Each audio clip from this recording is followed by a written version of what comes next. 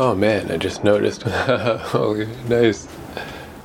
In this Airbnb in the bedroom, there's a little AM/FM radio cassette recorder player. It's got a little tape player on the front. Is there a CD player on the top? There is. Wow, that's awesome. I don't have any cassette tapes or CDs to play, but yeah, this place really got everything. I think this might be the high water mark for my Airbnbs. I've only got today, tomorrow, and then the next day I gotta get out of here. But I do have some solo apartments set up in Fukuoka that I expect to be pretty good. But yeah, this is probably going to be the best one. It is a shame it wasn't available a little more. And yeah, it's booked up like the whole time I'm here.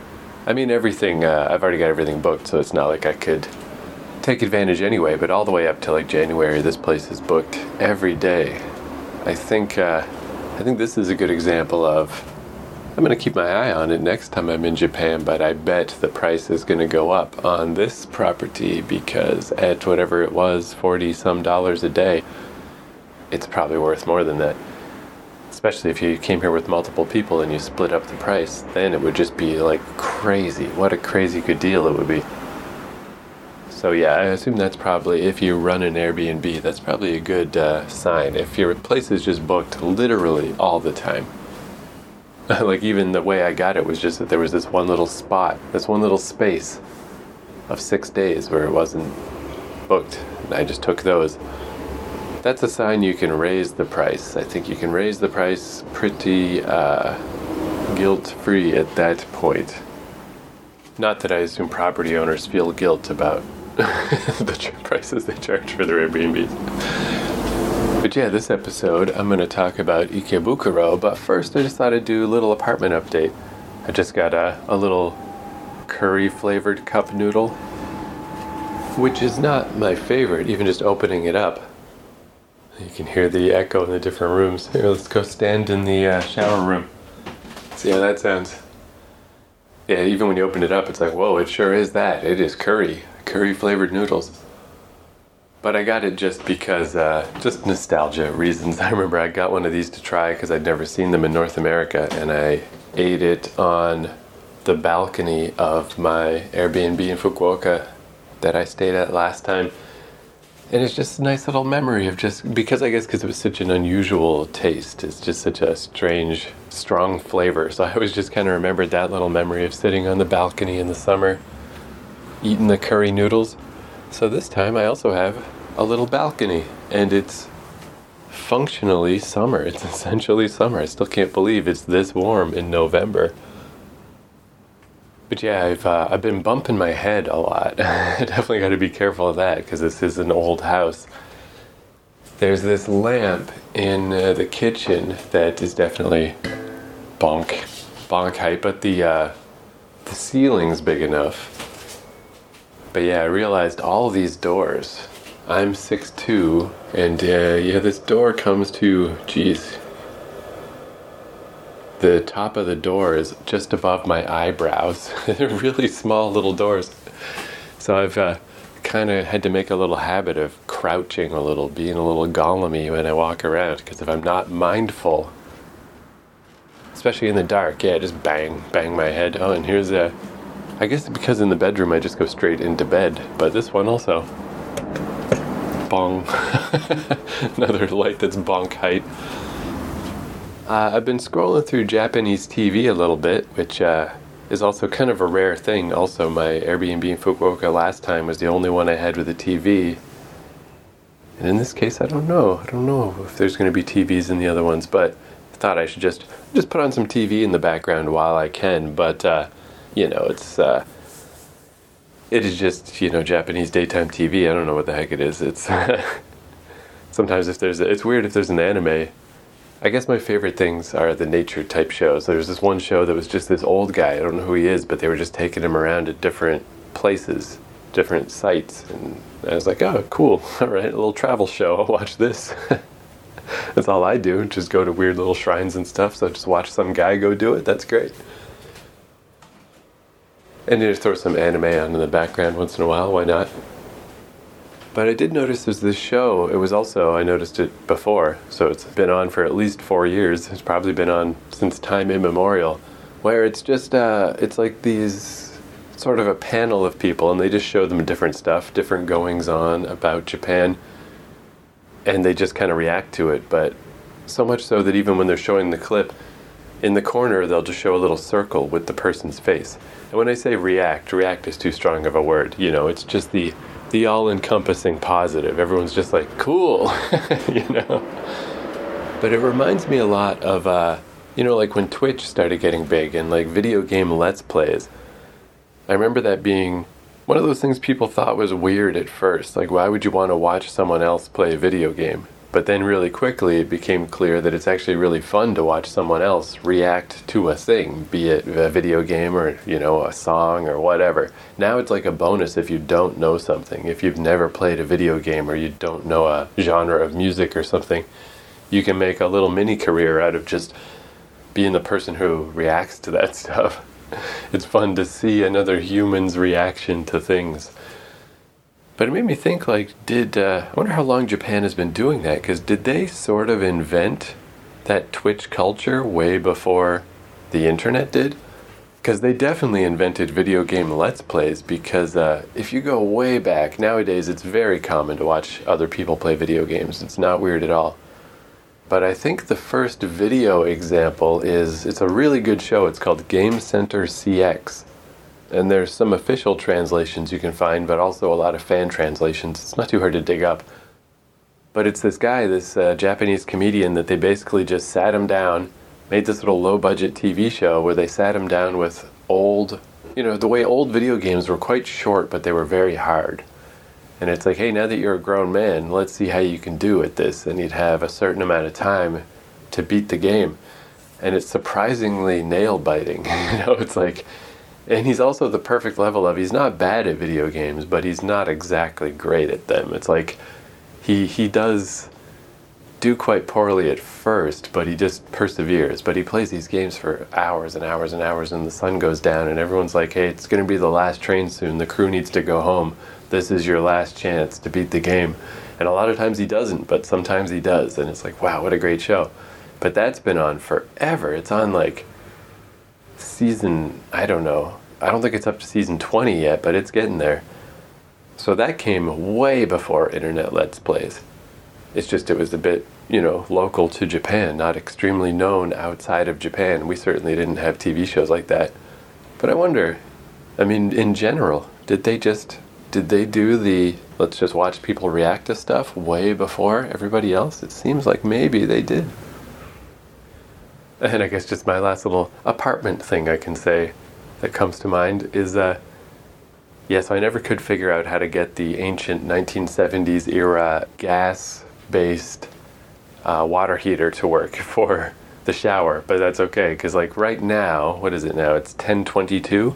It's still nice out, but it feels a little chilly in here. But if I do a little editing, do some work before I leave the house, by the time it's early afternoon, once I get out of here, it's going to be quite warm, and I'll just take a cold shower. That's fine. You know, I really don't mind. Again, I'm only here 2 more days. I'm not going to bother the Airbnb person about it because I don't really care. It's kind of an interesting experience to do cold showers. I've been doing okay with these cold showers, but I have not been washing my head. You know, maybe it's fine. Maybe it's no big deal, but I think it's still just the East Coast Canadian in me that I'm just like, that's how you die. Like, I've had hypothermia in my life, you know. You just don't do stuff like that. You don't risk your head with cold water. You don't do that. It feels so wrong. It feels like not worth it. And I mean, I'm probably just being ridiculous. It probably doesn't matter at all. It's like, no cold water on the head for me. I just can't do it. It's against my culture. It's against how I was raised. It feels wrong. It feels dangerous. You know, I was just saying, like, oh, what a shame. I can't stay at this Airbnb longer. And then, like, right on cue, I was washing a plate. And there's like a little, again, how the whole place sort of feels like camping. Halfway like you're in a cottage. There's like a little wash basin inside it's like separate from the sink. And when I moved it, there was a cockroach underneath. And it's like, oh yeah, okay, don't worry too much. This place is good, but every place has their ups and downs. And this being a wicked old building with sliding doors and tiny door frames, it also has some cockroaches. It's funny because the first one I saw, he was like on the little mat as you first enter, and now this one is like the one ushering me out in a way. It's like on the way in and on the way out. They are my valets. Also, just the size of this place, since this was, this would be like a whole apartment for like a family, which is very different from the East Coast Canada thing, where the house I grew up in is 3 floors and a basement. It was like a rectory for a priest or something. There's a church next door to us that's no longer a church. So this was like the house that the priest lived in. Just an enormous, great big old drafty ass house with intermittent rat problems, and it's also just an old fucked up place, but enormous, super big, terrible insulation.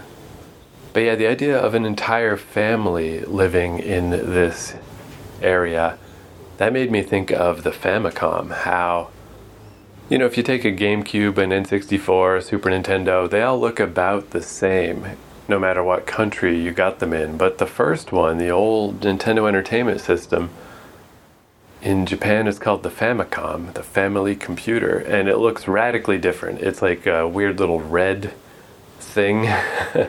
The design is different, red and gray. Looks much more like a toy than the sleek Nintendo Entertainment System that was supposed to, I guess because of the video game crash that happened in the early 80s, they wanted the Nintendo to not look like a toy. They wanted it to look like sleek 1980s consumer technology. So they made it look kind of like a boxy VCR. But the Famicom's this weird little toy-looking thing, and it has controllers that are hardwired to the system. You couldn't detach them. And instead of the big, long cords like we have in North America, it was just these little teeny cords. And the whole thing seemed very weird to us in North America, because we're like, man, you just have to really sit right in front of the TV, huh? Like, what a strange design. So it's neat, because I knew conceptually, like, guys, just because Japan has smaller houses, it's interesting to be in one right now, where my eye line is at the level almost of the top of the door frames, and everything is very small, and yeah, it would just make total sense. Even though this is a modern flat screen TV, this would be an old school 80s TV, and yeah, you just sit right here and plug in your Famicom. If you don't need the long wires and the long cords, because where are you going to go? There's no room. There's no room to back up from the TV. That's just kind of neat. Because that is like the convergence of 80s nostalgia between these two countries is so neat to me. It's so neat to go into a retro store, or just any store, just to go all over the place, and you just get memories of what it was like when I was a kid, because so much stuff came from Japan. And it's just so neat to think that these kids from this other country that, as I've illustrated many times, I can't even ask for a plastic bag in Japanese. I can't communicate at all. I like the city and I like the place, but I'm very much outside of the culture. That's like a distant side dish to my visit. It's happening around me, but I am not part of it, and I can't take part, and I don't know what's going on. And yet, despite that, I still know very clearly what it would be like to sit right here in this house in the 80s and play a Famicom. They had a bunch of games that we didn't have, but even those, what's that guy's name on YouTube? Dr. Sparkle. Crontendo. He goes through every single Nintendo game chronologically, including the Japanese ones. And I've just looked into that stuff myself with ROMs and things, and a lot of the games were the same. Just that we had this extremely similar experience. It's so neat. It's so neat to be able to transplant myself back 40 years and to kind of be able to imagine not what it was like to be an adult. I don't know what their problems were like or what their jobs were like. It was the 1980s. Maybe it wasn't so bad, but still, I have no real basis of comparison for that. But the kids of Japan, it's pretty easy to imagine. And there's still like retro candy stores and stuff around that are different than our candy stores, but they're still here. I know what they look like. I've been to them, you know. If you boil down a kid's life to video games and candy, which I don't think is unfair, I think that is kind of it. And so my life was, it's so cool that I can like think of those things in parallel. And it's probably pretty accurate. And it's also interesting about this place in particular because it's right by a highway, an elevated highway, but it has barriers on either side. Maybe if I lived here long term, that would be an issue. But for this short-term visit, I'm really surprised how little the traffic noise is bothering me. It really does just blend down into white noise. It's very even, it's very uniform, and it's just... Yeah, again, I don't know if I would want to be right by the highway for my whole life if I owned this building. But I'm shocked how it's not bothering me. It's kind of nice. It's weird. All right, so a slight change of plans. What I'm going to do, instead of walking from Naka-Itabashi to Oji, I got to make sure I get to Ikebukuro earlier in the day. Because I got there last night. I'll talk about it when I get there, but it was a shit show. It was so busy and so crowded on a Sunday night. I want to get there while it's still Monday afternoon. Theoretically, there should be less people around because I don't want to fight through crowds.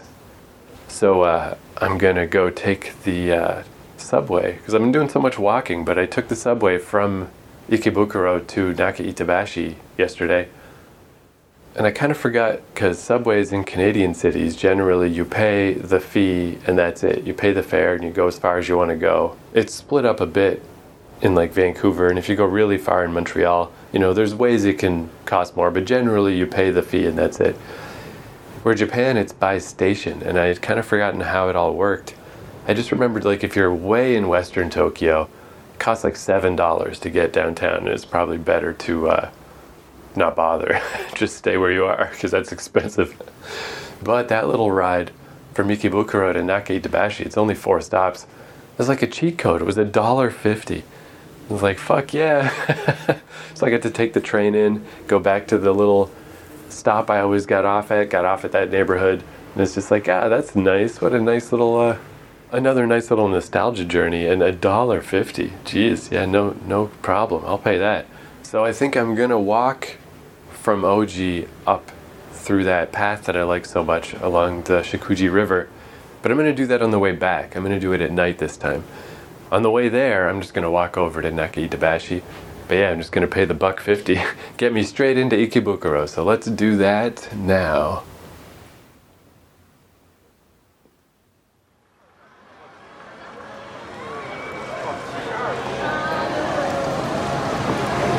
Alright, this seems a bit better. I mean, it's still busy. It's obviously a major part of the city, Ikebukuro, but I just felt like it was bananas last night. But I don't know, I could be misremembering. I guess because my Airbnb was near here and I would hang out here all the time, I got to assume probably on weekend evenings I just didn't come here, you know? Maybe it was always this busy, or maybe Ikebukuro was picking up, I don't know. But yeah, this is the okay busy. It's busy, but you can walk around. You can, you know, I'm not like packed into people. Yesterday it felt like it was that Shibuya Shinjuku feeling of just like, this is an uncomfortable number of people. This is too many people. And if you heard last episode, I recorded a tiny little bit at the end of the episode just about like, oh geez, I got to Ikebukuro and it's crazy. I got to get out of here. I think it's kind of telling that I really have not... Maybe I should be thinking about COVID more, but I'm not. It just hasn't really been... It's like, hey, if it happens, it happens, but I haven't felt like I was... Besides traveling at all, I don't think I'm doing anything too weird or too crazy. Like, I'm not doing anything that feels irresponsible. But Ikebukuro last night, that's the first thought I felt. I turned the corner to like the main strip near where there's like an entrance to Sunshine City and a big book-off store. It was like a warning bell went off in my brain that said, don't do this. There are so many people, and why are you here? You're not here to get a life-saving blood transfer. You're here for no reason. Get out of here. I'll talk a bit more about that though, because it actually ended up being a pretty cool night. First though, I just want to mention what a weird thing. So I've hardly taken any subways while I've been here. But just such a weird thing is that the train, the Tobu line I think it's called, from Naka-Itabashi to Ikebukuro, for whatever reason back in the day, oh yeah, I'm actually there right now. There's the book off and the UMax Cinema and the entrance to Sunshine City. Maybe I'll go into Sunshine City. But this one train line, I remember it always giving me like a tickle in my throat, like I had to cough. And it would be the weirdest thing because no other train in the city made me feel like that. I'd be going through the day, don't need to cough. Get off that train, don't need to cough. It was definitely the train, because then as soon as I'd get on the train, I'd be trying to hold back the coughs, and even though it's only like 4 stops, it's not that far. That's a long time to try to force yourself not to cough, just to not make everyone around you uncomfortable, even though I clearly wasn't sick, but they don't know that. And all this time later, 4 years later, I got on that train, and right away, the tickle in my throat. Luckily, now I always have cough drops. I had some cough drops in my little day bag, threw them in, no problem. But how weird, what is up with that train? There is something there that my throat does not like.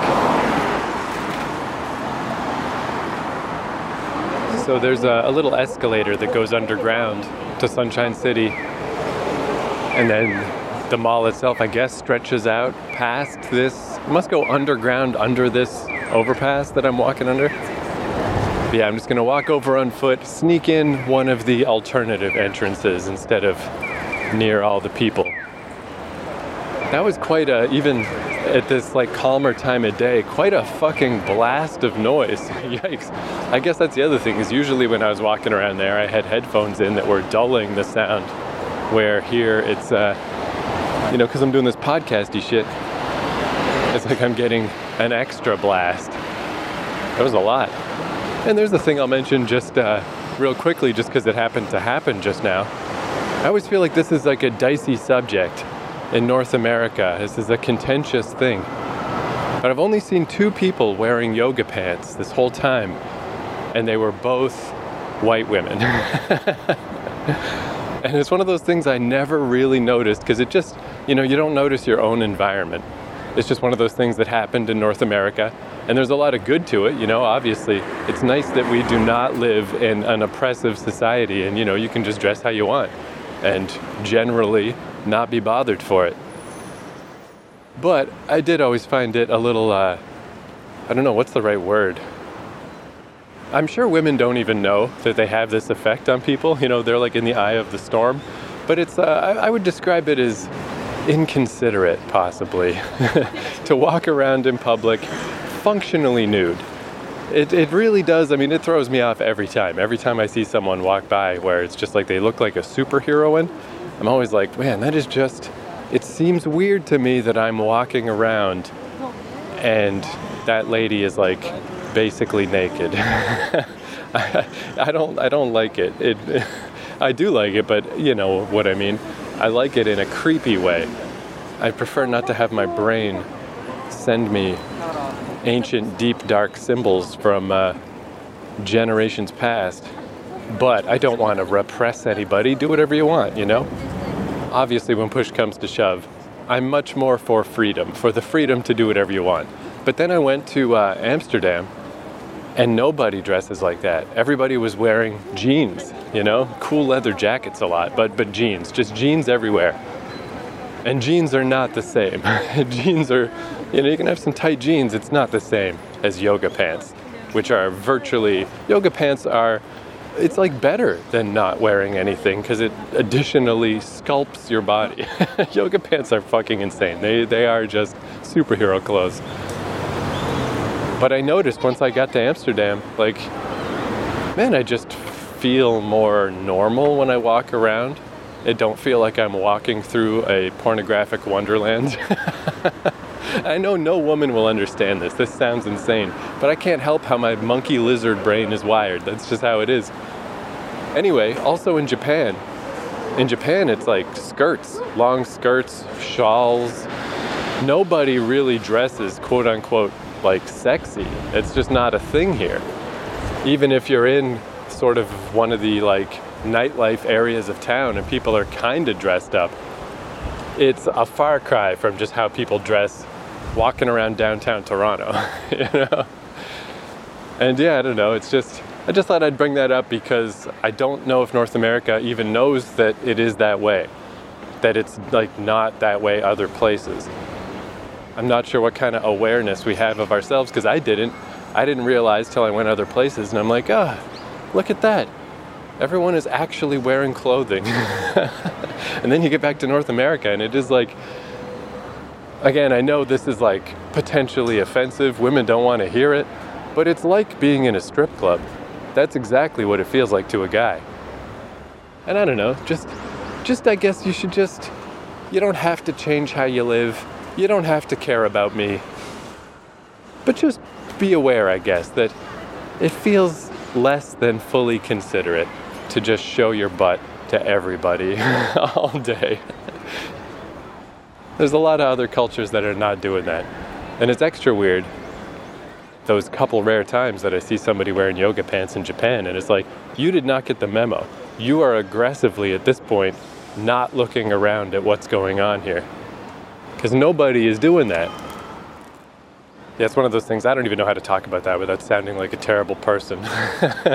Some horrible, sexist bigot. But it's weird. It's a weird situation. I'm just walking up the steps outside Sunshine City now. Nice and quiet, away from the people.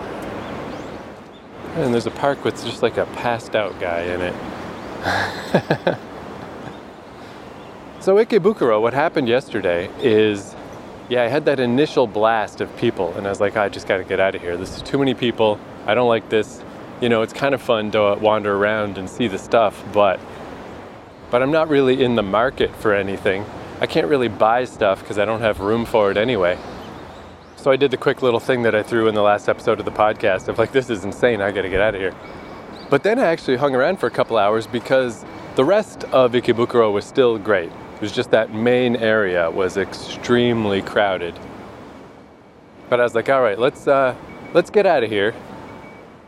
But I always remembered there was this one area I really liked. The same way that I'm always like, I like these weird little areas that are not anything that you're supposed to care about as a tourist or something. Because I just like the little calm parts. So Ikebukuro East, the east side of the station, is where all the major stuff is. And I always remembered that there's a little walking path if you don't want to go through the crowded station to get from east to west. I guess to the south, if you use the east and west cardinal directions of the station, on the south side of the station there's a little underground passage you can walk under. And to the side of that is this little area where, not little actually, it's pretty big, where people just kind of hang out and smoke a lot. And I was like, well, let me just maneuver my way over there. And even as soon as I got away from the main area, things calmed down a lot. They weren't as bad.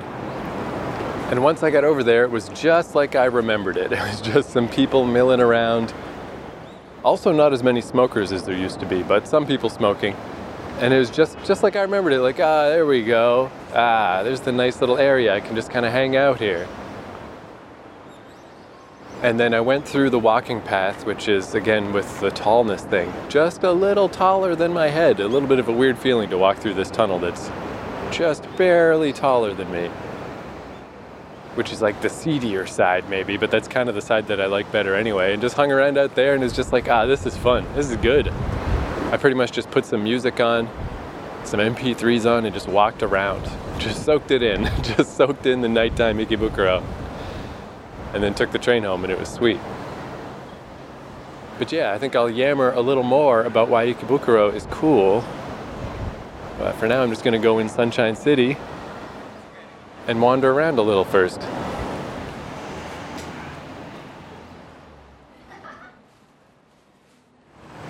I just went to Super Potato And I think that's a perfect way to sum up what I like so much about Ikebukuro, is that it's like the neighborhood that has everything. So for anybody who's not a video game nerd, Super Potato is this really famous retro video game store in Akihabara, Electric Town, where all the anime and video game stuff is. And it got really famous, I think partially just because of the name, but these journalists from EGM and stuff, back when there were print magazines, they would go to Japan to get scoops on the new games coming out, and you'd start to hear about Super Potato. Like, hey, have you been to Super Potato? Like, yeah, I went to Super Potato and I got this, and this. Like, I fucking love Super Potato. And this was like, I'm talking 15, 20 years ago I started hearing about this place. So it became one of those things of like, if you ever go to Japan, you gotta go to Super Potato. And Super Potato is pretty cool. I'm sure I'll get to Akihabara eventually, do a podcast about that. It's neat. I've heard apparently price-wise it's not the best, but I don't actually buy stuff because, I've got my one bag. I can't fit anything else in there. I don't have any retro video game systems anymore. I'm just not a guy who owns or buys things. I just look at them. I just like to be around them. I just like to soak it up. And it's like I was saying earlier, like, wow, look at this. There's like a River City Ransom t-shirt. It's not. They call it Kunio-kun. It's a whole different thing. But it is the same thing, We just have different names. They have more of them than us.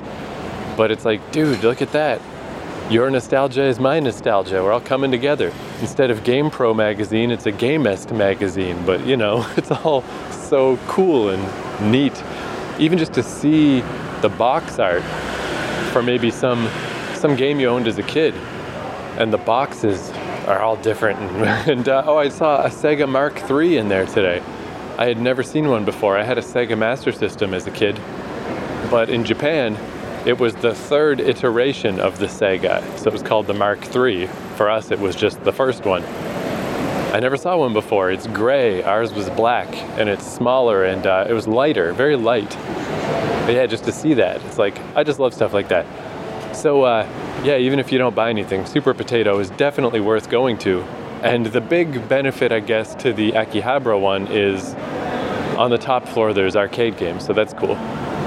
But I never in my life heard anybody say there was more than one Super Potato. I just assumed that was it.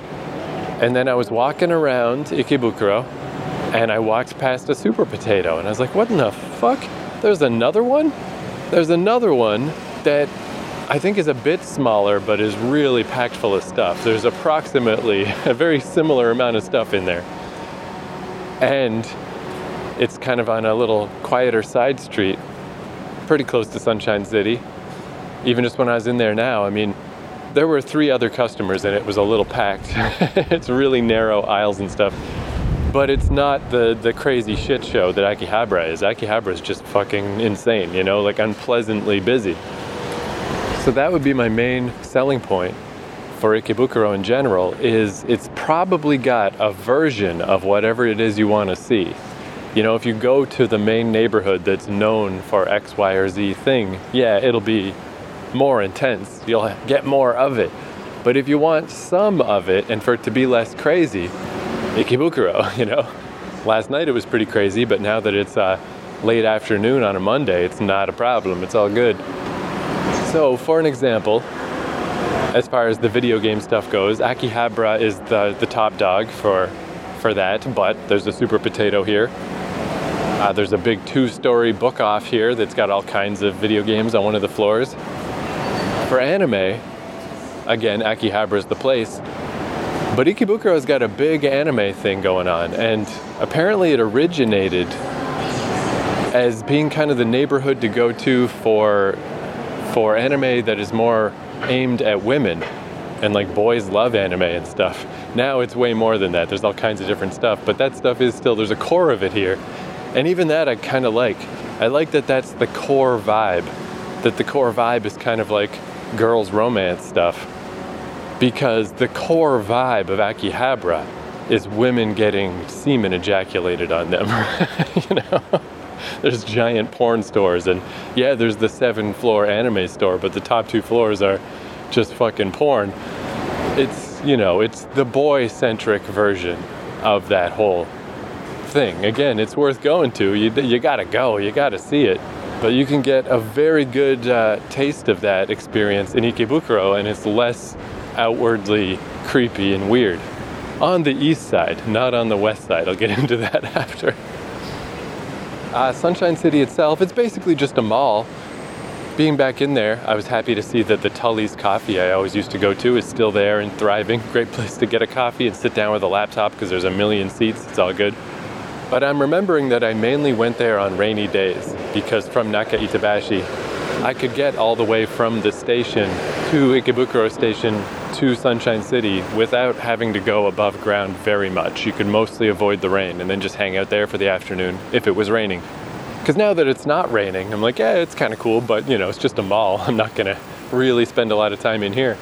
The two new things that weren't there before, there's a big Pokemon Center, which I get the feeling I really would have liked Pokemon. I bet I would have been into it. It seems like it was pretty cool, but I was about 5 years too late. Because when the Pokemon big boom first hit, with the card game specifically, where everybody was losing their minds trying to get these cards, I was already working at a comic shop. I was like 16 or 17, and I just had to field the telephone calls all day of like, no, we don't have any Pokemon. No, I don't know when any more is coming in. Eventually, I think I just took the phone off the hook because it's like, what is the point? No one is calling for legitimate business. They're just calling to ask if we have Pokemon cards, which are sold out everywhere.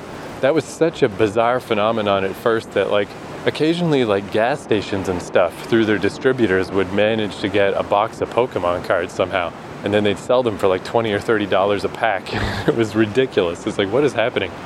But even after that boom, obviously Pokemon has stayed strong this whole time. But I didn't go in because I don't know shit about it. Like I said, it seems like it would be cool. But since I was a bit older than that, I played Magic the Gathering. I played old school Final Fantasy and Phantasy Star. I missed out on the Pokemon thing. And the other thing is the world's biggest gacha store, where Gachapon is, it's where you put coins in and you turn the knob and a little plastic ball comes out. And you know what the general topic is. It's based on a specific anime or a specific sort of topic. Some of them are weird. It could be like a little figurine of a sushi meal or something. So you know generally what you're going to get, but you don't know exactly what. It's all kind of random. And this was the biggest gacha store in the world, 3,000 gacha machines. And it sure was. But I got a gacha story too, but I'll tell that, if not this episode, then next. What do I got lined up? Gacha and Sega. Well, here's K-Books. K-pop, J-pop. I believe that is one of the famed stores for girls type of thing, because there's a lot of handsome boy band lads outside that store. And and like I said, it's just whatever the vibe is you're looking for. I don't know about fashion stuff with that whole like Harajuku thing, how my experience with Harajuku is that it is super overrated and crazy crowded. There might be fashion stuff here, I don't know. That's just not something I looked for, so I'm not sure. But generally, everything's here. A smaller version of everything is here. And I thought that was so cool because it's just one of those things that I'd never heard of. Like I'd heard of Shibuya, I'd heard of Shinjuku, I'd heard of Akihabara. Ikebukuro is big. It's like one of the top 5 biggest neighborhoods or like convergent zones like that, if I remember right. Like, it's not small, but it's not big enough to just be famous outside of Japan necessarily. But once you know about it, it's like, oh yeah, for sure, that place is great. Yeah, it reminds me of like when I first moved to Vancouver and you find out about Granville Street. Granville Street's a super famous street. Everybody in Vancouver knows it, but outside of there, I didn't know about it. But you move there, you immediately learn about it, and it immediately becomes one of the most famous areas. Or in Toronto, I did know Yonge Street, but the one I always think of is Bloor Street, because it's such a weird name, B-L-O-O-R. But it's a big major street that just crosses all the way across Toronto. And it's, again, one of these like major streets. You'll go there a million times. You'll always navigate based on it. But until I moved to Toronto, I never heard of it. So Ikebukuro is exactly like that. instantly, the moment you go there, it's like, oh, okay, yeah, that's a place. That's an important, cool place where basically everything is. But until I came here, just through sort of accidentally having an Airbnb near here, I never heard of it. It was kind of interesting too. I went in the Book Off, the big 2-story used bookstore, and it's just cool to walk around, especially for the video game stuff for me, but all the anime and manga stuff that I can't read. But it's like, theoretically, this is cool. Again, it's just cool to look at. It's cool just to browse through. So yeah, I'm gonna go mosey to the west side, which is the first side of Ikebukuro that I mostly went to. That is there's a lot less direct like reason to go there of like, oh, it's cool because there's this, that, or that. But yeah, I'm gonna take the little underground walking path that goes under all the train stuff, and then we'll ramble about that a bit.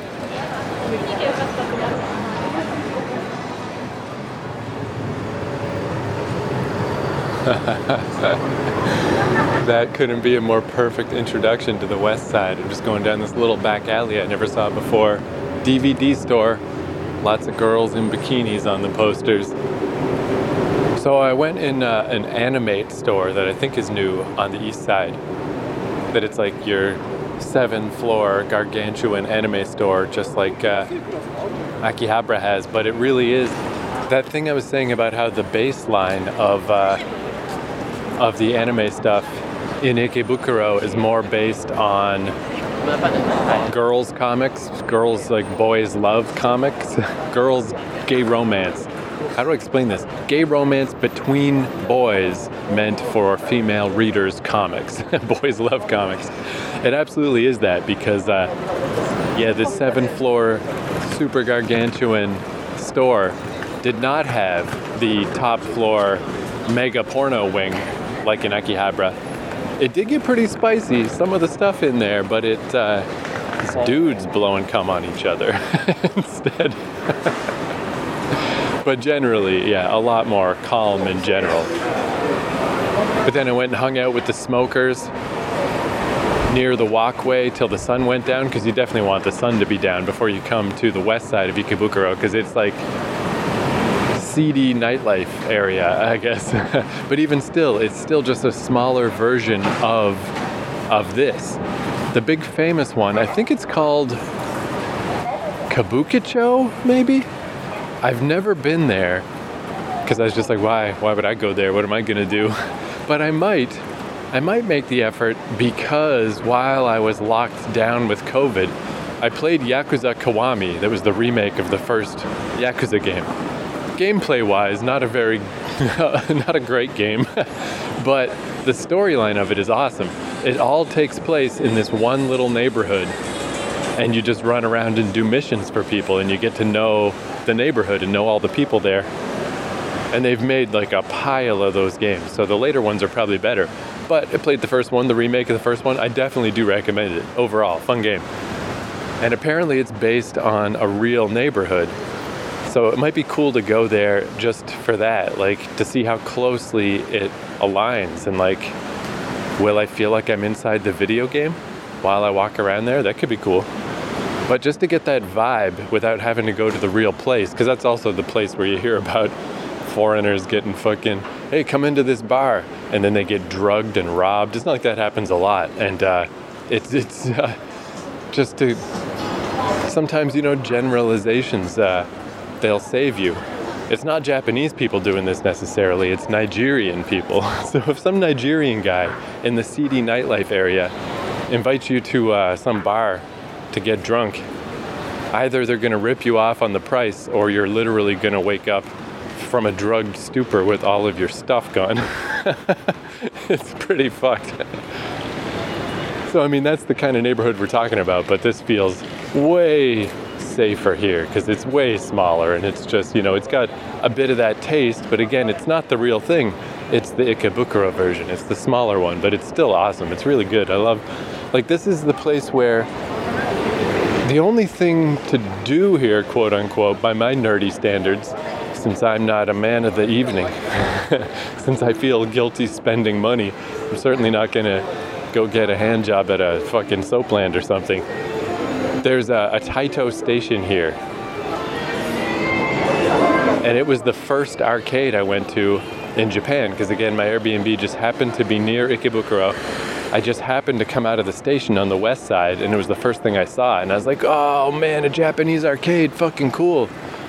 And it's still there. I went there yesterday, went through the floors, and it's like, yep, not bad. It's not as big as the old Sega one, which is sadly not there anymore. But it's still like 5 floors. There's tons of stuff in there, maybe 6 with the basement. I was thinking too when I went in there, you know, it's pretty cool. It's got the claw machines on the bottom floor, and then as you go up, it's got different types of arcade machines. So one of the floors is music and rhythm games, and it's just like boom, it's like going to a concert or going to a dance club. It's so loud, but it is just such a cacophony. It's, you know, the machines have to be crazy loud, so whichever one you're specifically in front of won't get drowned out by all the other ones. And I was thinking how cool it would be, because there's like 30 different machines in there. It would be so cool if they were all arranged to the same beats per minute. I mean, I guess you couldn't do that because of different skill levels, but I mean, I guess you could, as long as it was a consistent beats per minute, and then people that were higher level would just have more inputs they had to do. It would be so cool if all the different songs were aligned to the same beat. So when you get to that floor, everybody's on the same beat, and you just feel that one beat thumping through the whole place. That would be fucking rad as shit. But that's not how it works. It's all just a bunch of random wild shit happening. What even is this store? Ban. 24-hour Ban store. There's some food, but there's some figurines. I don't know, I don't know, should I wander into this place? I have no fucking idea what it is or what's going on. But yeah, my little rant about yoga pants is actually a kind of appropriate thing, because it fits in with this. There are like very consistent styles in Japan. Like, it is really common to see women just wearing long skirts and shawls. I've seen that 1,000 times already. It's kind of your standard look. And a lot of guys are just still wearing suits. Like, it's kind of like a 1950s throwback in a way. But it's interesting how, like, there are sort of codified... Oh, is this place a fucking arcade? Oh shit, let's just go in here. Oh, this is the other Taito station. This isn't the main one, this is a little side one.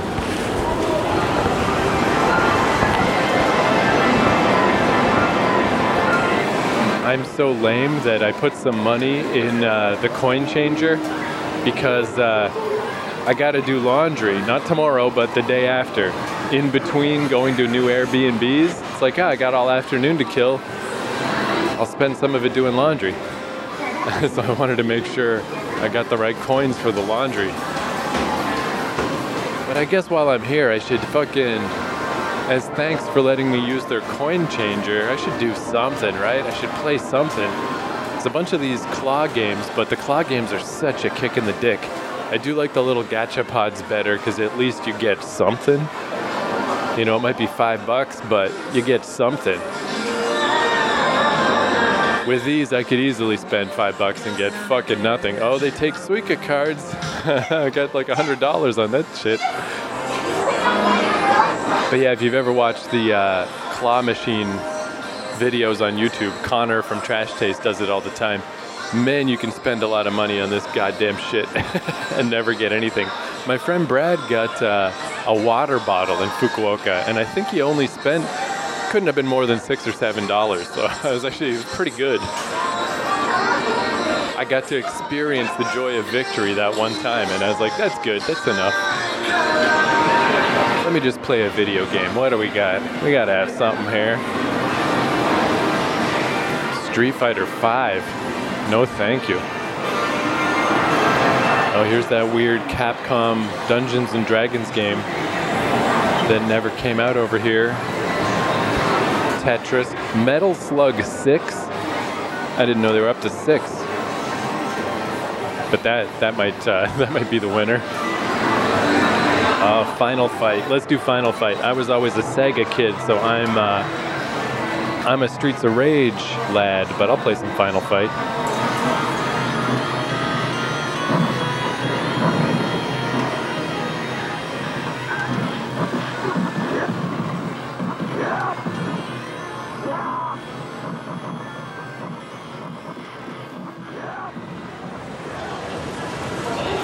Alright, that's enough of that. I only played one of my 3 lives.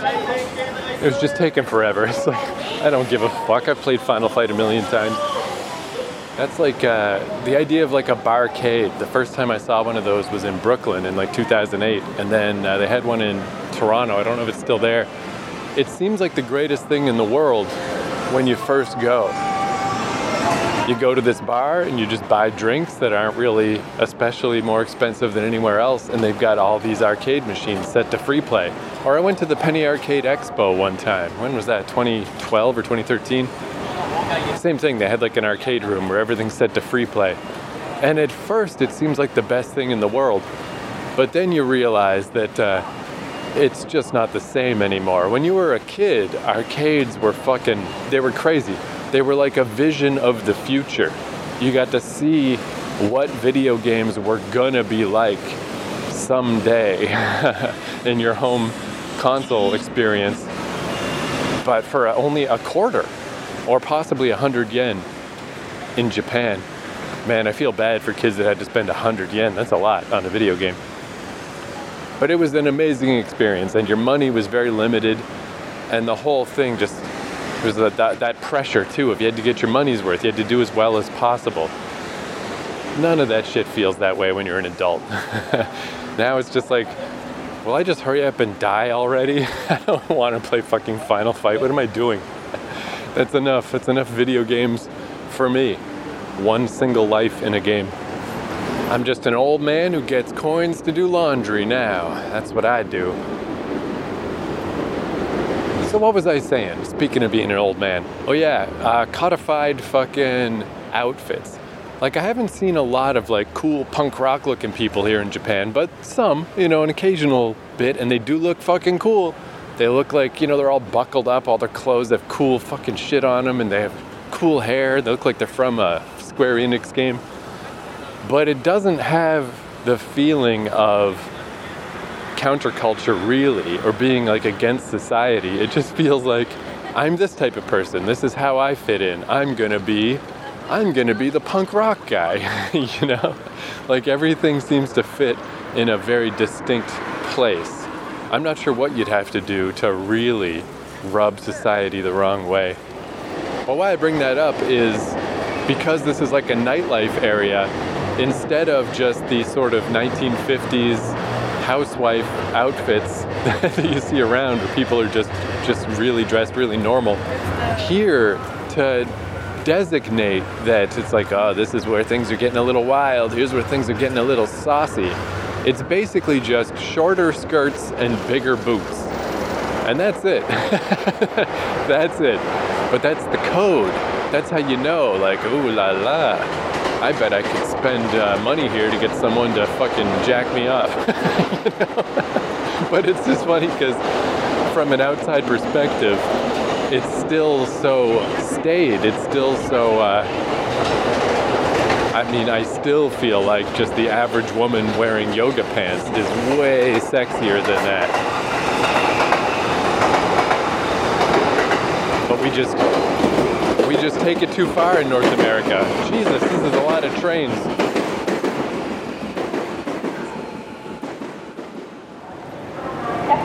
Man, the smoking areas are alive and well here. I passed one where it's just a parking lot full of people smoking, and then there's a washroom over by the walking path, just packed full of smokers. They know where to go. They know to come here. So yeah, even though I don't really do anything per se in any neighborhood that I'm in, I just walk around and soak it in. That's all I do. But I love this neighborhood, Ikebukuro West, for that. This is like the best, to just walk around and soak it in. I mean, maybe when I get to Kabukicho, maybe that'll be even better, but I don't know. Because yeah, it's just the lights and the craziness and just the vibe and the feeling. It's so cool, but at the same time, it's still very harmless. I mean, I think probably this neighborhood is most famous for having a McDonald's and a Wendy's, you know, when you get right down to it. That's probably one of the main things that people come here for, is just shit like that. Hey, Mr. Donut, Starbucks, whatever, you know, it's the same as all the other places. It's just got that little extra vibe. And it just looks cool. Oh, I think this is a pachinko. I think I'm not gonna go into any pachinko parlors. I did that on my first visit just to check them out. But that cacophony from the arcades, that was plenty. Imagine that, but even louder. And the games are even dumber. Pachinko is the stupidest shit in the world. There's also, at all the intersections, there's like officials posted, standing there. And they've got pylons with a big no Ghostbuster sign with something. And that speaker was yammering something, but I have no idea. I have no idea what maybe they're just there to make everything generally safer. Just like, hey, don't worry, someone sort of official is just here, posted at every corner. But I don't know. I don't know exactly what they're actually doing. But yeah, it's also quite a small little neighborhood, because right now I just walked to the edge and now all of a sudden it's just quiet little normal neighborhood again. But yeah, another example of how the west side is the seedy side compared to the east side is, I don't know where the store was. I would probably never be able to find it again. It was just some random little shop that I walked by when I was here in 2019. It was a little anime shop, or a little manga shop. And I went in, and the first thing that I saw, not like squirreled away in a corner, not hidden behind some blinds or anything, just the first thing was, I guess these were like fan comics, doujinshis. I don't know that they were like officially from any publishers, although maybe, who knows, it's fucking Japan. But it was just this comic that, let's just describe it as a clear crime. It's like, this is fucking insane. This drawing is insane. This would cause a goddamn incident in pretty much any Western country. It's kind of remarkable so far that Japan is still just getting away with. It's sort of, I don't know. It's like I feel like this all ties back into the yoga pants thing, where I'm like, I am glad that people are able to express themselves however they want in North America, even if seeing people in yoga pants all day scrambles my brain, and I find it personally a little difficult. It drains my brain. This is kind of like that, where it's like Japan is like, hey, it's just drawings, man. It's just self-expression. It's no big deal. There's no reason that a drawing should be illegal. And then they draw stuff that is clearly fucking illegal. So it's like, yeah, I get it. I get that it's just a drawing, but what in the goddamn shit is this? And yeah, just to see it just right there. And then the guy who ran the store, so nice. Just like, hello, hey, how you doing? Japanese guy, just the most polite man in the world. It's like, I gotta get out of here. I feel like I need a VPN in real life just to be standing here. But that's Ikebukuro East versus Ikebukuro West. Both sides are definitely worth going to. This neighborhood is great. I love it. Generally speaking, yeah, I'd say go to the east side during the day. Go to the Pokemon Center. Go to the Gacha store. Go to the Animate. Go to the fucking Book Off. Go see all this shit. And then when the sun goes down, if you just want to get a taste of the nightlife without going to the real one, the one where people are drugged and robbed. These are all dumb generalizations. I feel like you could just do whatever you want in Japan and you're going to be fine. Nothing bad's going to happen to you. But I just really especially like Ikebukuro West, because that's all I did yesterday. I just walked around this neighborhood for 2 hours listening to music. And it just feels like you're in a movie. It's like, this is so cool. I love this shit. In a way, it's kind of handy, just for me personally, as a creep, that, I do all this traveling with inheritance money I got from my poor deceased father. So, I try to keep it a little reasonable, try to at least keep it kind of inexpensive. I don't just blow all of his ghost money on nothing. And I think that's kind of a good thing. Because if I won the lottery or something, if I just had tons of money and I had no feeling of guilt about spending it, oh, I'd be the worst. I think I would be ashamed of myself. Because most of the time, as a white dude, you just get ignored in this neighborhood. But eventually, somebody's gonna ask, hey, you looking for girls? And I'm just like, no, I'm good. I'm just walking around like a fucking nerd idiot, and that's my whole plan. I'm all right. But I bet it's a slippery slope. I bet it's like exciting at first. And then next thing you know, you're spending all your money on booze and hookers. And you spiral out of control and you feel bad about yourself. And then you gotta find Jesus. It's a whole to-do. So I'll just walk around staring at things like a big gawky nerd, thank you. Which is in fact what I'm gonna do now. So yeah, there's my Ikebukuro episode. 10 out of 10, fully recommended. You should definitely come to Ikebukuro. East and west. Don't miss out on the west side. It's pretty cool. There's a Wendy's here. Oh man, yeah, I still haven't found... I feel like as soon as the weather got just a teeny touch colder, that I could sort of justify getting these hot soup things out of the vending machines. There's all kinds of corn soup. I've tried fancy corn soup, I've tried home-style corn soup, normal corn soup, every corn soup under the sun. The red bean soup, that's pretty rare, but here's one here too, which I had in that park. Very sugary, but very delicious. This is the first time I've seen this since I've been back. It's got the cold potato soup. If it was hot, I would try it. But I've had this cold before, and it literally tastes like if you took Pringles, a can of Pringles chips, and just liquefied it and drank it. So it's like not bad, but it's just creepy. It's like, I don't know that this is really what I want to put in my mouth. But I can't find the Dido crab soup anywhere. Surely there's some around. And yeah, that's half the fun. It's half the fun to just make a mission for yourself that doesn't matter to anybody but you. Crab soup is one of my missions. One of my mini missions. All right, see you next episode.